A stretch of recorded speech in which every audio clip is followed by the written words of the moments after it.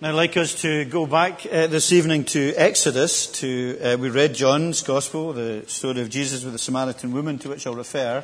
But also we're going to look at the second commandment. This is the second in our series of looking through the Ten Commandments, and it's Exodus chapter 20, and from verse 4 to verse 6. But I'll just read from the beginning again. Last week we looked at the first commandment, I am the Lord your God. And God spoke these words, I am the Lord your God, who brought you out of Egypt, out of the land of slavery. And the first commandment, you shall have no other gods before me. And then the second commandment is this, you shall not make for yourself an idol in the form of anything in heaven above, or in the earth beneath, or in the waters below. You shall not bow down to them or worship them, for I, the Lord your God, am a jealous God, punishing the children for the sin of the fathers to the third and fourth generation of those who hate me, but showing love to 1,000 generations of those who love me and keep my commandments. Okay, so we're going to spend just a few minutes looking at this commandment this evening. And in many ways, the first two commandments are two sides of one coin. You kind of need both of them together, and they're quite similar, but they're also there's distinctive truths and emphasis about them. The first command is really about making sure that we worship the only God there is. There's only one God, and we worship Him, and we recognize Him as worthy of our worship, and that we can't put anything before God, and we saw that last week. And this is more about the importance of not worshipping the right God the wrong way. So if the first commandment is the fact that there is a God and we worship Him, and we worship Him because He's worthy, then this command is more about making sure that we do worship this right God, but that we don't worship Him the wrong way. Because it's possible to worship the right God the wrong way. And so He wants us to make sure that we are worshipping the right way. It matters, in other words, how we worship God. It matters how you live your life in worship to God. It matters how we worship God when we gather together. It matters that we understand the God that we worship, so we worship Him the right way. This command is all about God not being misrepresented. We don't like that, do we? Thankfully, none of us are famous. Well, some of you might be famous, I don't know. But none of you are in the press very much. And it must be really difficult for people in the press, in the media, because they're constantly being misrepresented. I don't know if you've ever been quoted in a paper or quoted on the television or anything, and they get it wrong. And they get your character wrong, and they get your motives wrong, and they get your thinking wrong. And you well up with a degree of righteous indignation because, well, they don't know me. And they're not saying the right things about me.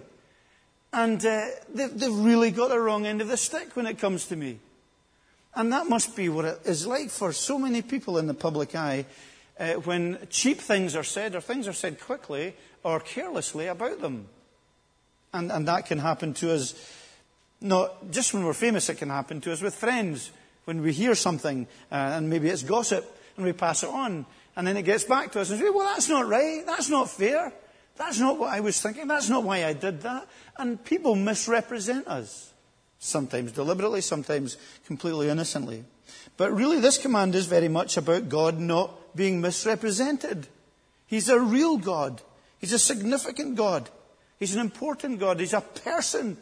We're to be in a relationship with Him, and we're not to misrepresent Him by worshipping Him the wrong way, by following Him, by serving Him in a way that He doesn't want us to do. We saw last week, really, that our sinful hearts have this tendency to displace God all the time with other objects of worship. G.K. Chesterton is reputed to have said, there's me saying, he did say, it's not just reputed to have said, when people stop believing in God, they don't believe in nothing, they believe in anything. And that is often the case, isn't it?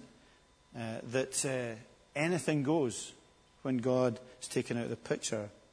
Putting first anything but God, where our desires dictate what we regard as important and what we put first. And Calvin said that sinful tendency is for our heart to be a perpetual factory of idols. And we kind of looked at that a little bit last week. But also, what this command speaks about and recognizes with regard to our own hearts is the tendency we have to distort God. We might believe in God, and we might believe there is a God, but we distort the God that there is. We believe in God, but we believe the wrong things about God. Now that might come in a very obvious form for us, in the form of false religion, which would say that many paths lead to God. That God is a kind of amalgam of lots of different esoteric thinking and religious observance, whether it's Muslim, Sikh, Hindu, or Mormon gods. It doesn't matter. All paths lead back to Him. And it doesn't really matter what we believe, as long as we believe in some kind of higher power. But that does stand very much against the exclusivity of the Bible's claims and the exclusivity of Jesus' claims Himself, which we saw this morning, didn't we, when we were talking about going home. And Jesus said, I am the way, the truth, and the life to our way, the truth, and life. No man comes to the Father but by me. And so He makes these exclusive claims.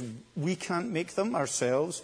We don't dictate them ourselves, but they come from Jesus, and we're followers of Him.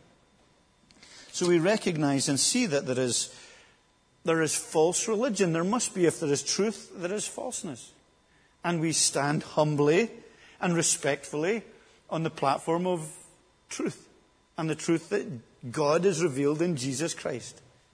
And we recognize that that is crucial, because God isn't simply a plasticine person that we can mold any way we want, but He's a real being, and He is a real character, and truth is known about Him, and falsehood can be passed on about Him. So there's false worship, but there's also false ideas about God, and doing what God doesn't want us to do. Now, this command that we're given here is primarily not so much speaking about idolatry in the sense of the kind of idolatry that the Egyptians engaged in where Israel was freed from. They had lots of different gods, hundreds of gods for everything, and they had images made of wood and stone that they worshipped. It wasn't so much that is what God is speaking about here, not about false gods with false idols. He's speaking about using idols to worship the true God. Now, do you see the difference? The difference is what the Israelites did when Moses came down from the mountain. And when he came down, the people had created a golden calf, hadn't they? And it wasn't an idol in and of itself. It was to be a representation of God, the God who'd freed them from slavery. So it was the God they were wanting to worship, but it was in the form of an idol. And God did not want that to happen. It happens at different points in the Old Testament where the Israelites kind of got mixed up and used visual representations to bow down to worship God. It was the God of Abraham, Isaac, and Jacob they were worshipping, but they were worshipping an idolatrous form of Him, and God doesn't want that to happen in their worship, because God is spirit, and those who worship Him in spirit and truth. So the idols, the Israelites had false ideas of worshipping the true God. Now we are far too sophisticated to do that, aren't we? But there's other ways in which we can worship what we think to be the true God, because we believe in God, the wrong way. We can do so by mental idolatry. You know, when you hear a sentence that starts with I think God is like. It usually leads to idolatry. I think God's like this. I think God's like that. I don't believe that God can be like this. I don't think God's like that. I can't believe in that kind of God as is revealed in the Bible.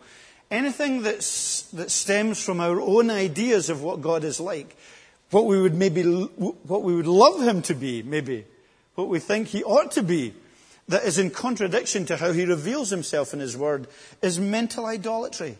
And we hear it all the time, don't we? And we think about it all the time. And we are in danger of being idolatrous all the time ourselves, where we think, well, I don't really like that kind of revelation of God. I would much rather a God who was like this or like that. Much more like me. Much more like whoever. And it's easy for us to be engaged in mental idolatry. And it's easy at the same time for us to remold God at that level in our own thinking. We see it all the time. We see it all the time in religion, where people have decided that the Bible isn't the revelation of God or the final revelation of God. So they change God all the time. They change morality, and they change thinking, and they change ideas about who God is. And a society which has rejected the idea of divine authority as ours has, in a law of authority, and specifically has rejected the idea of exclusivity, will remold God in their own thinking. A God that must be tolerant of everything, because we live in a tolerant society. J. John, who has written a really good commentary or book on the Ten Commandments, talks about society today and says that we're tolerant of everything except blood sports, fur coats, new pie passes, and traditional Christianity. And that's very true in many ways. It's the tolerance of intolerance. And the whole idea of re-typesetting God to meet this tolerant society that is tolerant of everything but the truth is a danger that would make us idolatrous in our understanding of God.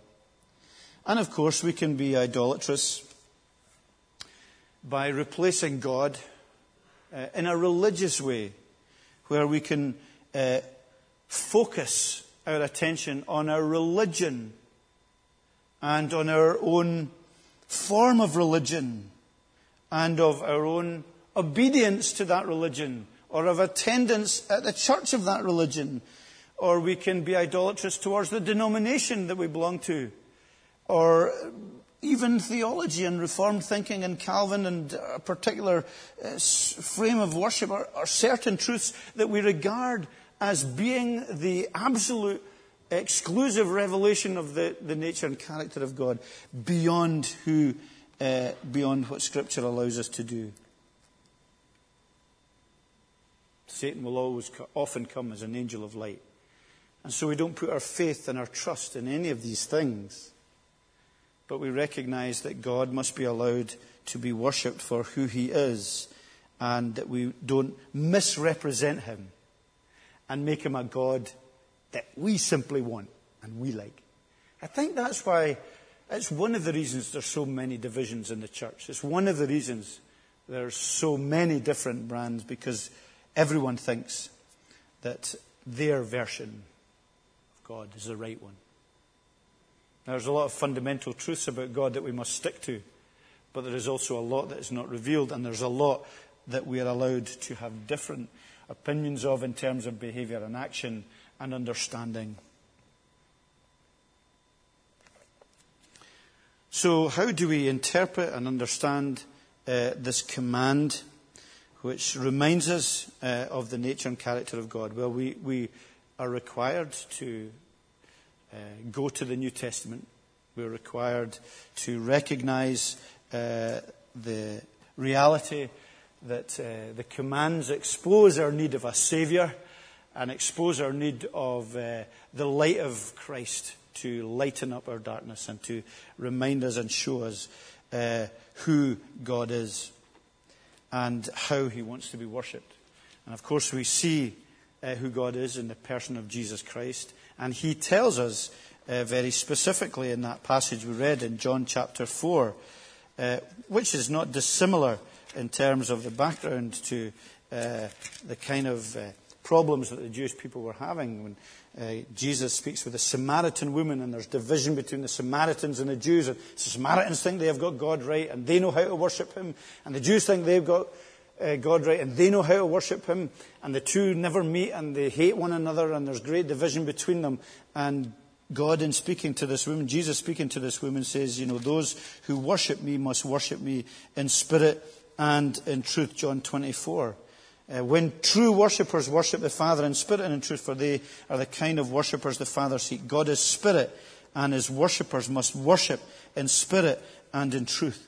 That's a hugely significant factor of our understanding of the commandment that we can't worship him in and of ourselves. That we need to be spiritually reborn. It's key. We need a change in our hearts. And we need to be reborn so we can understand and worship him.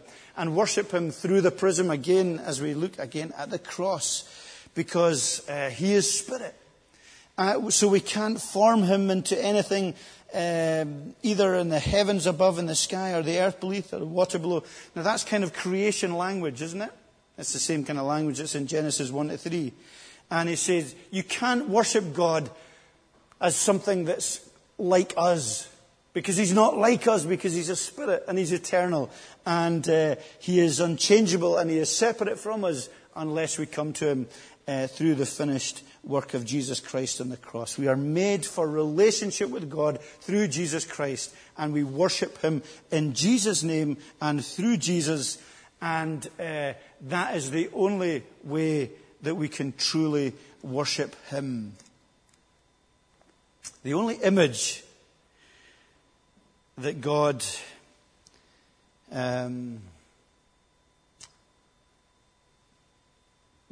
gives his stamp of approval to is us. That we are made in God's image. That's the only image he allows. It's a broken image by sin, but it's an image that's renewed in Christ. And we recognize the significance and the value of who we are because he has given his Spirit to redeem us so that we become like God and like Jesus Christ, to renew us, to forgive us, and to bring us closer to himself. So when we gather in worship, for example, public worship, that's what we often talk about, gather together, we worship in spirit. That is, genuine worship is in the name of Jesus. And it's in his strength. And it is having come forgiven and cleansed and renewed by his Spirit. And it's coming dependent on him. It's not about great music, great preaching, great company. These things are all there in the mix, as it were. But the important reality is that we come in the name and in the reliance on Jesus Christ and his Spirit. You can't worship him by just dragging yourself into his presence and kind of hoping that something nice will happen. We don't worship him by the ritual of coming. We don't worship him just by being here. Worship requires that we are dependent on his Spirit, genuinely and in reality, and that we are spiritual beings, that is, that we're people who are living in relationship with him. And along with that, our worship must be in spirit and in truth. And that, of course, goes not just for our public worship here. It goes for our lives. That's very important. Romans 12:1 speaks about us being living sacrifices, living worshippers, holy and acceptable to God. Our whole lives are to be based on truth. That's a really significant fact here. God doesn't want to be misrepresented. How is he not going to be misrepresented when we worship him in truth? When we understand who he is. He has revealed himself. The word is really, really important. So much so that, and we've talked about it a lot here recently, is that Jesus calls himself the Word is the Word incarnate, is the communication. He's talking about who God is through himself. It's a revelation of God. The Word matters. Scripture matters. The Bible matters because it speaks about who God is. And all of it speaks about who God is. So we saw these bits this morning that you thought were boring and irrelevant and insignificant about all the details of the tabernacle. And it all speaks about God. It all speaks about his nature and his character. And it all points forward to Jesus. And we will always be learning about God in the Word. And it's to be our guide, and it's to be the focus. That's why this thing here is in the middle of the church, the pulpit, because the Word of God matters when we gather together. That's why that was up there like that. It wasn't so it would be 10 feet above contradiction. It would be so that everyone in the galleries, when there was no microphone system, would hear it. And it was central. The Word was central. Not any kind of image, not any crucifix, nothing else but the Word. The living, growing, blossoming Word of God. And so the truth matters tremendously to us. You know, in that passage in Romans chapter 12 that I mentioned there, at the end of the 11 chapters of hugely deep and magnificent theology, therefore I urge you, brothers, Romans 12, in view of God's mercy, offer your bodies as living sacrifices, holy and pleasing to God. This is your spiritual act of worship. And it says, do not conform any longer to the pattern of this world, or, as J.B. Phillips translates it, do not let the world squeeze you into its mold. And it says, do not be conformed any longer to the pattern of this world, but be transformed. What by? By dance? By singing? By meals together? No. By the renewing of your mind. He says it's by the renewing of our mind. It's because truth matters. And again, to a greater or lesser degree, I'm not making any judgments on these other things that I mentioned. Although we will not be doing any dancing here quite shortly.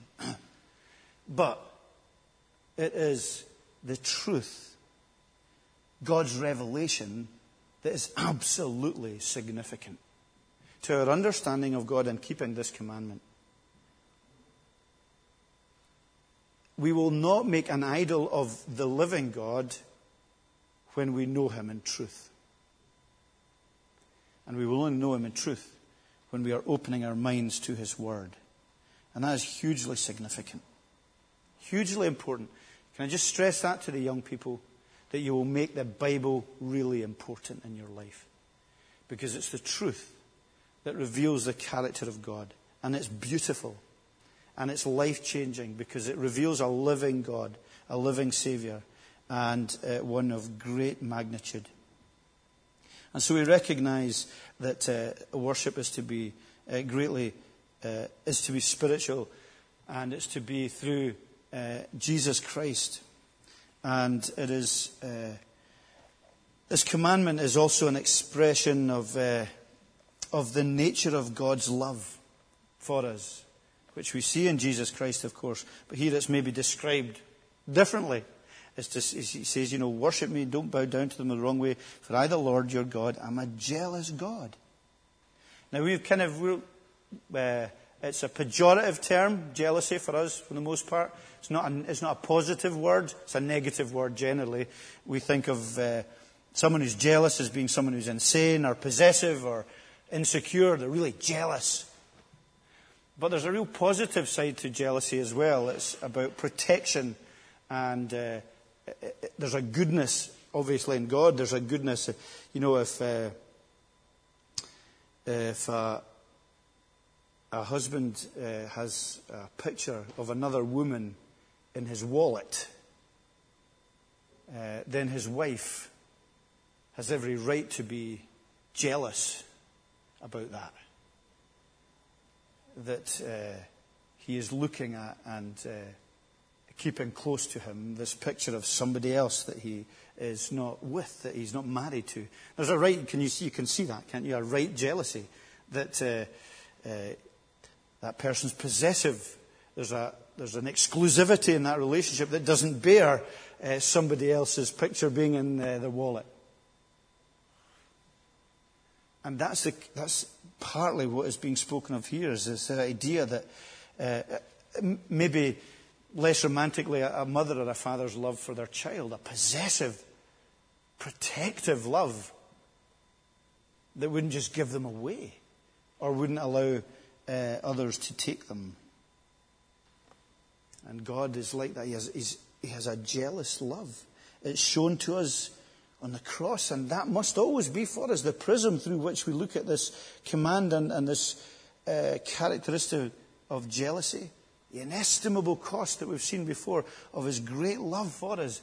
This exclusive love that when we come to Him, He says, you are mine. You are my precious, precious people. You're mine. And it's a love that bears no rivals. So He says to you, you can't share your heart with other gods or with other things that put me further down the line. God isn't just, He's never an added extra. He's never just a lifestyle choice. He is the King of Kings. And He is the Lord of Lords. And He has done everything to set you free and to pour out His grace on you so that death does not have a grip on your life. You have joy and happiness and blessing. And that demands His exclusivity of you. Not just a bit. It demands that exclusivity. He's a jealous God at that level. He says, I don't want you to be lukewarm with me. I don't want you to play hard and fast with my love. I want your submission. I want your trust because there is no other way. And I don't want you to just have me as an added extra, because He's the living God and we worship Him in our lives by giving Him that rightful place.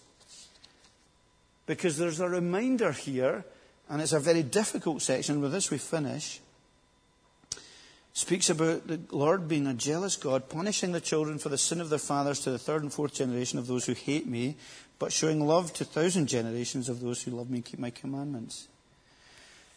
And there's a reality there that God is a God of justice that we mentioned and we saw and spoke about this morning.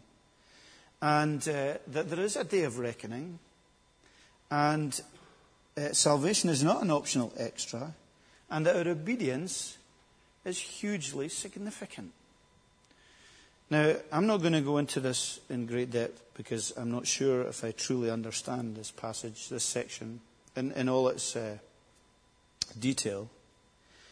But there's a very real sense in which God is saying here at least that even as believers, our behavior has repercussions. There's covenantal repercussions. This was written into very much a family covenantal situation, much less individualistic than our day is today. And generally a family would, one family, 3 to 4 generations would represent one family, as it were. And he's reminding us that sinful behavior has consequences. And he's not saying that children are going to be punished for the sins of their fathers because they're innocent. Speaking about this recognition that those who have rebelled against God, that rebellion passes down quite often through generations. And there is judgment on that. Our lives affect the generations after us. That's a solemnizing thought in this very individualistic age, which says, I don't care what anyone else thinks or how anyone else or how my behavior affects anyone. I'm just going to do what I want. Our behavior has covenantal responsibility, particularly for the heads of homes, for dads, for fathers, I believe. But generally, leaders in churches, individuals who have influence, the way they live their Christian lives affects not just them, but those around them. And God's justice recognizes that. But also that his grace goes far beyond justice. If his justice is contained within that family unit to those who have rebelled against him and hate him, and the consequences within that, then his grace goes to 1,000 generations. It is incomparable at one level to his justice. It is remarkably wide and beautiful and gracious. And we are asked to keep his commandments. How do we do that? Is that legalistic or is that moralistic? You always watch against being moralistic in church. Just saying, well, just keep the commandments and you'll be okay. Because what do the commandments remind us? None of us can keep the commandments. That's what they remind us. But what is the commandment of God? The commandment is to go to the cross. The commandment of God is that we need a Redeemer. The command of God is to repent in faith. And the command of God is to be obeyed because we have new life and the Holy Spirit that enables us to obey him. Repentance and faith. Then we become living sacrifices. Then we're living in his image. And that's what he wants from us. So the recognition is always to remember spiritual dependency. If you're not praying for the Spirit, if you're not needing the Spirit, then I think you're worshipping an idol. I think you're breaking this command. We worship in spirit, but also in truth.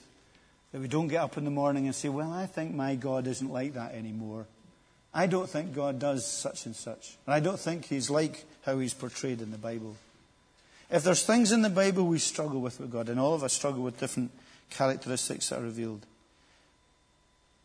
often we will find that for 2,000 years people have struggled with them, and we can learn from others writing, and others who studied it, and others who have grappled with it, and others who have gone through these issues. But also we need to remember that we are sinners before a holy God, and that there will be times when we are simply asked to trust him. And I know that's not acceptable to some, but it was good enough for Job in that revelation. And I think there are times when we are simply, through the prism of the cross, asked to trust him, and that one day we might understand more.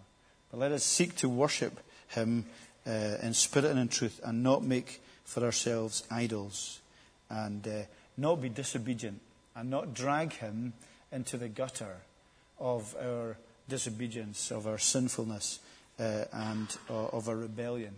And may we remind ourselves that our lives affect people around us. And can I just say how important that is in a church context? That the way we live, you can drag Christ down in the eyes of others by the way you live. And I can do that by the way we speak, by the way we speak about one another, or the way we speak about the church, or the way we deal with one another in our lives. And may it be that we recognize the importance of living grace-filled lives together and apart. Let's bow our heads and pray. Lord God, we ask and pray that you would teach us more about yourself, that we would understand grace, that we would understand the commandments, that you have this amazing revelation of yourself as a person, as a spirit, who can't be contained in imagery and can't be bowed down to and worshipped through that imagery or through that mental image that we make of God. May we seek always to worship you through truth and in the Spirit of God, with that gentle dependence upon Jesus Christ. And we thank you that the commands are such that they are like our teachers that lead us to Jesus. And may they remind us of how far short we fall of your glory, how unable we are truly to ever think that we can obey these 10 words without forgiveness, without renewal, and without Christ. So bless us, Lord, we pray, and may we worship Christ more when we think of his absolute perfect ability to obey these commands. For Jesus' sake, amen.